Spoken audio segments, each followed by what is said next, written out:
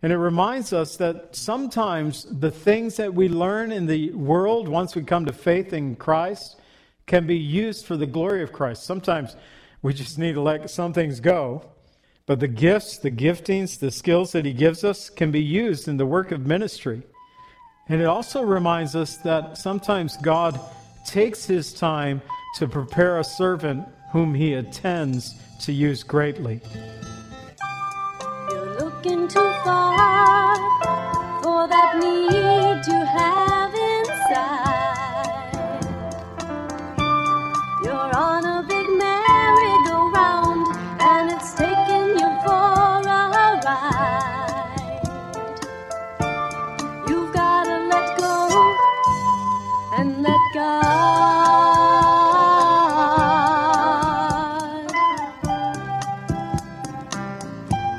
Welcome to the Cleansing Word. We invite you to stay with us as Pastor John Pennell of Calvary Chapel, Lake Villa, takes us through a verse-by-verse study from God's Word. Each Monday through Friday, we'll be airing messages to encourage you in your faith that you might grow in the knowledge of our Lord and Savior, Jesus Christ. I hope that you enjoy this broadcast, and I'll return at the close of this teaching to give you more information about our church and how you can obtain a copy of this message. Now here's Pastor John with today's message from God's Word. Do in your life, you can get rid of pain and get rid of strife. All you've got to do is let go and let God. All right, we're looking at Exodus 34 and 35 tonight. Exodus 35 through 40, we have the explanation, the dedication, building of the temple and the dedication of the temple, kind of finishing out the book of Exodus. And so we're going to be spending a lot of time looking at the construction of the temple itself and the various articles that God commanded Moses and the children of Israel to make. But now they're actually going to begin the work. So we get into chapter 35, two key verses, 21 and 22. And I titled this section, Willing Hearts. Then everyone came whose heart was willing and stirred, verse 21. Everyone whose spirit was willing. They brought the Lord's offering, the work of the tabernacle of meeting, for all His service, for the holy garments. They came both men and women, as many as had willing hearts. So I pulled that as the title of this chapter, Willing Hearts. And the remainder of, as I said earlier, Exodus 35 through 40, dealing with the construction, the setup, and the dedication of the tabernacle. It begins, though, with the reminder of the Sabbath day. We just had a reminder in chapter 34. God hits it again. Verses 1 through 3.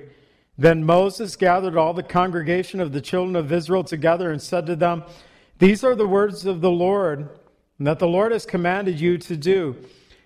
Work shall be done for 6 days, but on the seventh day it shall be a holy day for you, a Sabbath of the rest of the Lord. Whoever does any work shall be put to death. You shall kindle no fire throughout your dwellings on the Sabbath day. So the children of Israel, the standard law, you work 6 days, you rest on the Sabbath day. Friday evening at sunset until Saturday evening at sunset is technically the Sabbath in the Jewish mind. Boy, to the youth party in Israel today, right before the Sabbath and after the Sabbath. Very sad. To break the Sabbath meant death then, and we'll discover that in the book of Numbers, chapter 15, verse 32. A man is put to death because he's gathering firewood on the Sabbath. So there was great judgment at their time. Of all the commentaries that I read, it appears that this, verses 1 through 3, right before God talks about building the tabernacle, constructing the tabernacle, He threw this in to remind them, while you're making the tabernacle, don't work on the Sabbath. Yes, the tabernacle is important, but don't work on the Sabbath. Don't kindle a fire. Some of the commentators believe that. Don't fire up the smelting ovens. Don't melt gold. Don't melt silver. Don't melt brass on the Sabbath. Take a rest. It's important, yes, but not more important than your relationship with me. And so this kindling of fire, it's only found here, but in Israel, if you go to Israel today, there are Orthodox Jews that, if you're in the hotels, they have the Sabbath elevators. So don't get on a Sabbath elevator unless you want to stop at every single floor, because you can't kindle a fire. You can't push the button that creates a spark that causes the juice to flow. So they just let them run. The Sabbath elevator stops at every floor. So if you're on the first floor, not too bad, but if you're on the top floor, you're going to have to go through every single floor until you get to the top. The lighting stoves, lighting ovens, all these things, they'll just leave it burning. They can't kindle a fire. So they have these rules that are really more than what God intended. Some believe that here at the beginning of chapter 35, God's just saying, yes, the tabernacle, the work of the tabernacle is important, but I'm more important. So remember the Sabbath day and keep it holy. So Moses spoke to all the congregation, verse 4. Congregation of the children of Israel said, this is the thing which the Lord has commanded you. Take from among you an offering to the Lord. Whoever is of a willing heart, let him bring it as an offering to the Lord. So Moses declares to collect a free will offering to the Lord for the work of the tabernacle of meeting, verse 21. Skip down a moment. For the work of the tabernacle of meeting, for all of its service, and for the holy garments. So that's the offering. To build the tabernacle, all the things that go into making the tabernacle function, and for the priestly garments. It wasn't a tax being imposed upon them. It was a free will offering. Whoever had a willing heart, they were to give. So it wasn't a forced offering, but a free will offering. 2 Corinthians 8, 12 through 15, Paul talked about a free will offering to the Corinthians, saying if there's first a willing mind, it is to be accepted according to what one has, not according to what he does not have. So you're supposed to work within your means with the offerings given to the Lord. For I do not mean that others should be eased, that you should be burdened, but that by equality, that now at this time your abundance may supply their lack, and their abundance may also supply your lack, that there may be equality. As it is written, he who gathers much had nothing left over, he who gathered little had no lack. So he ties it back to the gathering of manna in the Exodus days. And Paul makes it clear not to be a burden, but that of equality. So that Greek word for equality, it can be referred to as a sense of fairness or fair dealing, equal. And it's supposed to be a cheerful giving. 2 Corinthians 9:7. It's supposed to be hilariously, to give happily or cheerfully, to have this state of mind when you give to the Lord. And so pick up in verse 5 again. He details the offering. 5 through 9, the offering was to be of gold, silver, bronze, blue, purple, scarlet thread, fine linen, goat's hair, ram skins dyed red, badger skins, acacia wood, oil for the light, spices for the anointing oil and for the incense, onyx stones, stones to be set in the ephod, and also the breastplate. So the children of Israel were to bring specific items for the work of the tabernacle of meeting. Some of these items, every person, common threads of color, the blue, purple, and scarlet threads, they might be in anyone's household. Gold, silver, bronze, the stones, the onyx stones, we discover as we read through here that the rulers brought these.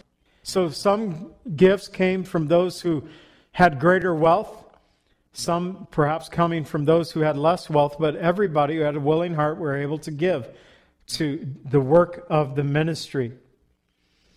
And this was not a force, but a free will offering. And I believe in churches we can have things come up and say, hey, this has come up. We have a need beyond our regular tithe and offering. If you'd like to help supply this need, we did this with the well, 5 Indian families from India that they became Christian. They've been put out of their village.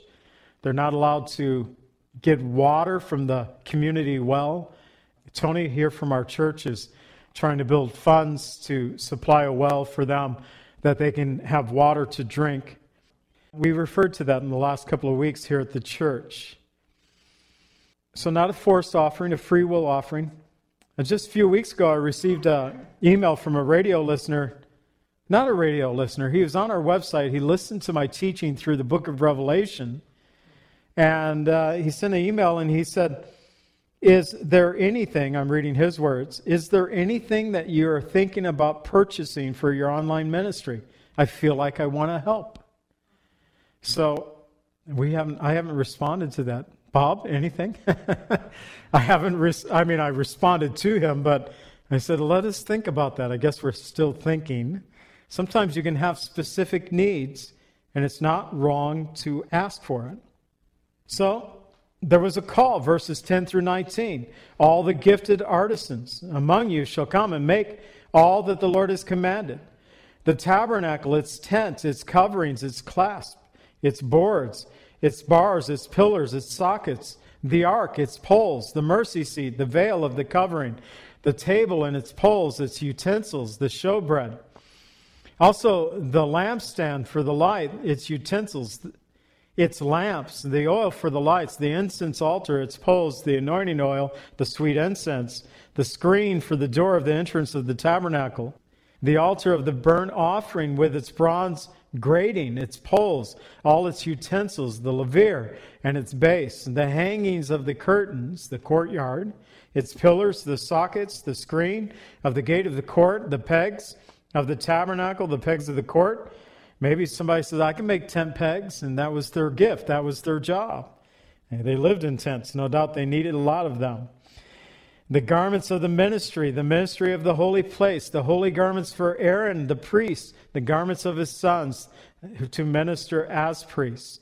So God lists out all these different things that the children of Israel, they were to come and not only give gifts to make the things, but actually give of their time to produce these things. And some people would have special abilities to be able to do these things, to weave, to make yarn. They even highlighted those women who were able to spin goat's hair, we'll read about in a moment. Everybody has their giftings, and they were to use those giftings to serve the Lord.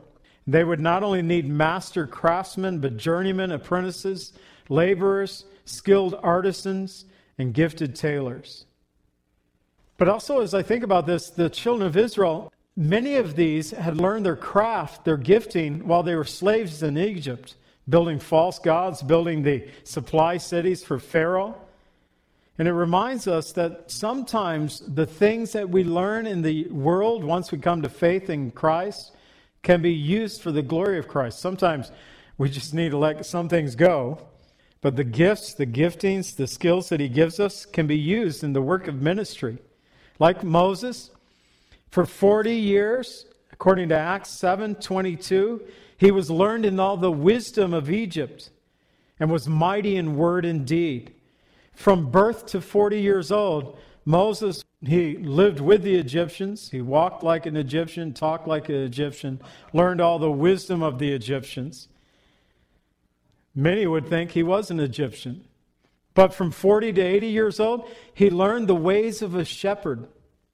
And then when God had enrolled him in the Midian Desert Institute, that he might effectively shepherd the people of God. And then from 80 to 120 years old, well, he became the Savior of Israel. He led the children of Israel. And so sometimes God takes us from what we did in the world, and he's able to use that, work in our lives, rework it in our hearts that we can serve Christ. And it also reminds us that sometimes God takes his time to prepare a servant whom he intends to use greatly. So 20 through 29. All the congregation of the children of Israel departed from the presence of Moses. Everyone whose heart was stirred, everyone whose spirit was willing, they brought the Lord's offering for the work of the tabernacle of meeting, for all its service, for its holy garments. They came, both men and women, as many as had willing hearts, and they brought earrings and nose rings and rings and necklaces and all the jewelry of gold. That is, every man who made an offering of gold to the Lord, every man with whom it was found blue and purple and scarlet thread, fine linen, goat's hair, red skin of rams, badger skins, brought them. Every one who offered an offering of silver or bronze to the Lord. Every one with whom was found acacia wood for the work of the service brought it. And the women who were gifted artisans spun yarn with their hands, brought what they had spun, blue, purple, and scarlet, fine linen. And all the women whose hearts were stirred with wisdom spun yarn of goat's hair. The rulers brought onyx stones, and the stones to be set in the ephod, and then the breastplate of the high priest, and the spice and the oil for the lights, and for the anointing oil and the sweet incense. The children of Israel brought a freewill offering to the Lord. All the men and women whose hearts were willing to bring material for all kinds of work, of which the Lord by the hand of Moses commanded to be done. So as their hearts were stirred with the abilities that they had, the gifts that they had, they brought to the Lord. And it may be, we'll learn in chapter 36, one of the few times in any church service that you ever heard, for the material that they had was sufficient for all the work to be done, indeed too much. Those who managed this work, which we'll read about in a minute, those who managed this work in chapter 36 would come to Moses and say to Moses, tell the people to stop giving. I don't know if you've ever been to a church service where any pastor said, just stop. No more gifts. Too much, too much. Well, those gifts and the abilities that we have, it reminded me of a passage in The Harvest. So in I think it was 1985, Chuck Smith, along with Tal Brook, wrote a book called The Harvest. That book changed my life. That book is why I'm a Calvary Chapel pastor today. If I hadn't read that book, I probably wouldn't be standing in front of you today. And so I remember a lot of the book. It just blew my mind. My dad, I asked him once, as a Baptist pastor, I asked him why we don't see the things in the book of Acts happening in the church today that we read about in the book of Acts. And he said, because God doesn't work that way anymore. And I said, well, why not? That was my response to my dad. My dad probably didn't like the young, smart Johnny. But the Spirit was moving in my heart. And that's how I responded to that. It's like, why not? And I read the book, The Harvest, and I said, oh, God does work that way.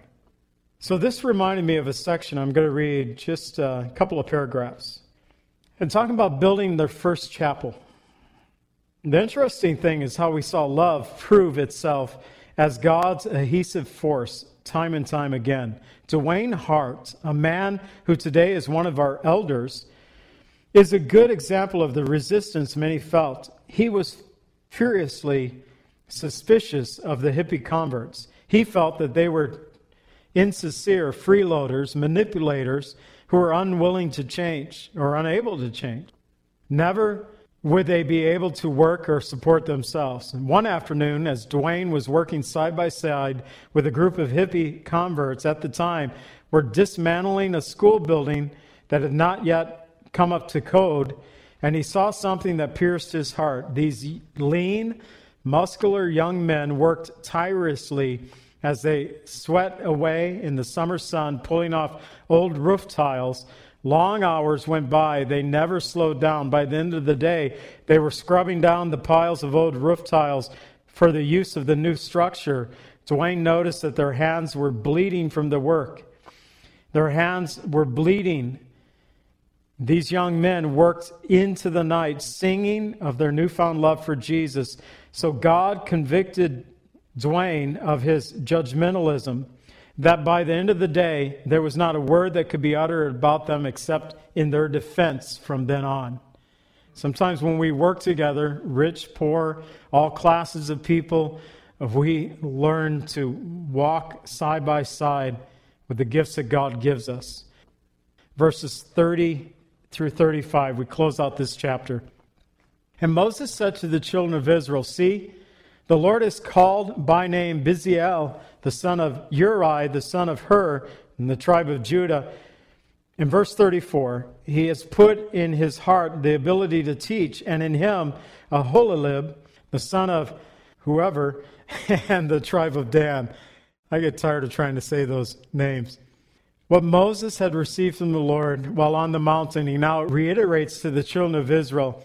And he even called 2 men to run the work, to head up the work, to teach the people. Not only were they skilled craftsmen and artisan, they had the Spirit of God and the understanding to teach. As God explained in verses 31 through 33, with the Spirit of God in wisdom and understanding, the knowledge of all manner of workmanship, to design artistic work, and the work of gold and silver and bronze, the cutting of jewels, for setting, the carving of wood, the work of all manner of artistic workmanship. So that was Bezalel, and his partner, his assistant, Aholiab, was an engraver, a designer of tapestry, the maker of blue and purple and scarlet thread and fine linen, a weaver, to do all the work of those who design artistic works. And they took the skills that they'd learned. I believe they learned a lot of this in Egypt. But the Spirit of God was in them. I love it. They were Spirit-filled craftsmen, laborers, working for the glory of God, gifted tailors.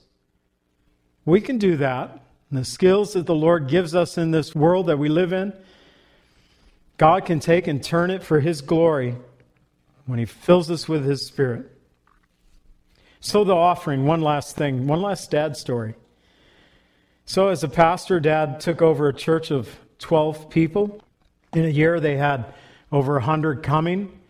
They were renting an old schoolhouse in Wadsworth, Illinois, and Wadsworth told my dad, they gave him a year or more, said, we're going to make this our town hall, so you need to find a new place. Here's a 12-year-old boy. We're driving home from church one day, and I said, Dad, why don't you guys just build a church? I don't know if he had thought about that yet, but I said, there's 5 acres right there. Why don't you buy that land? And before long, they owned not that 5 acres, but another 5 acres about 2 blocks away of that general area. And they built a church, and they dedicated the church. The upstairs of the church had carpet in it, and they needed a vacuum bad. Now, as the Spirit moves, someone brought a vacuum. The only problem is the vacuum was used. It didn't work well.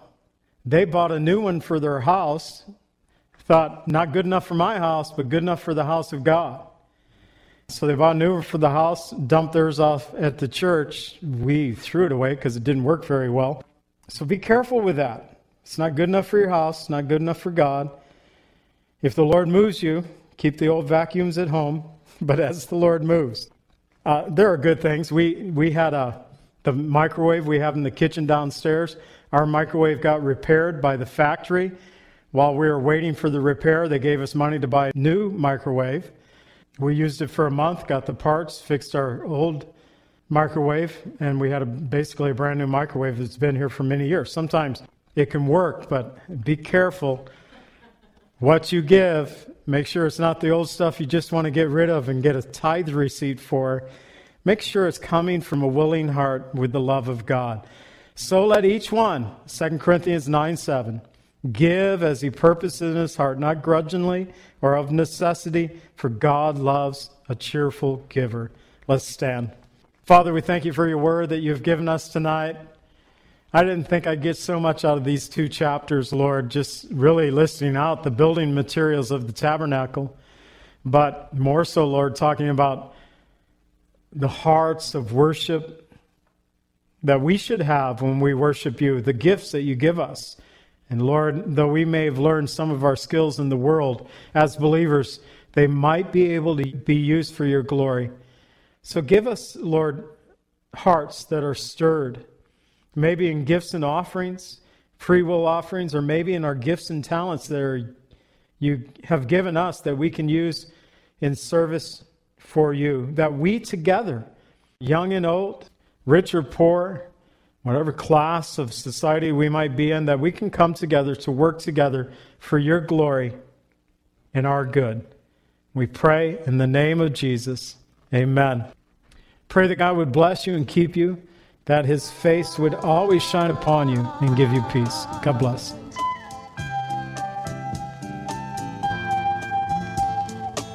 Calvary Chapel is a fellowship of believers in the Lordship of Jesus Christ. Our greatest desire is to know Christ and to be conformed into his image by the power of his Holy Spirit. If you would like more information about Calvary Chapel, or if you would like a copy of today's message, please contact us at 847-265-0646. That's 847-265-0646. Thank you so much for joining us today, and may the Lord richly bless you as you worship him today. And let God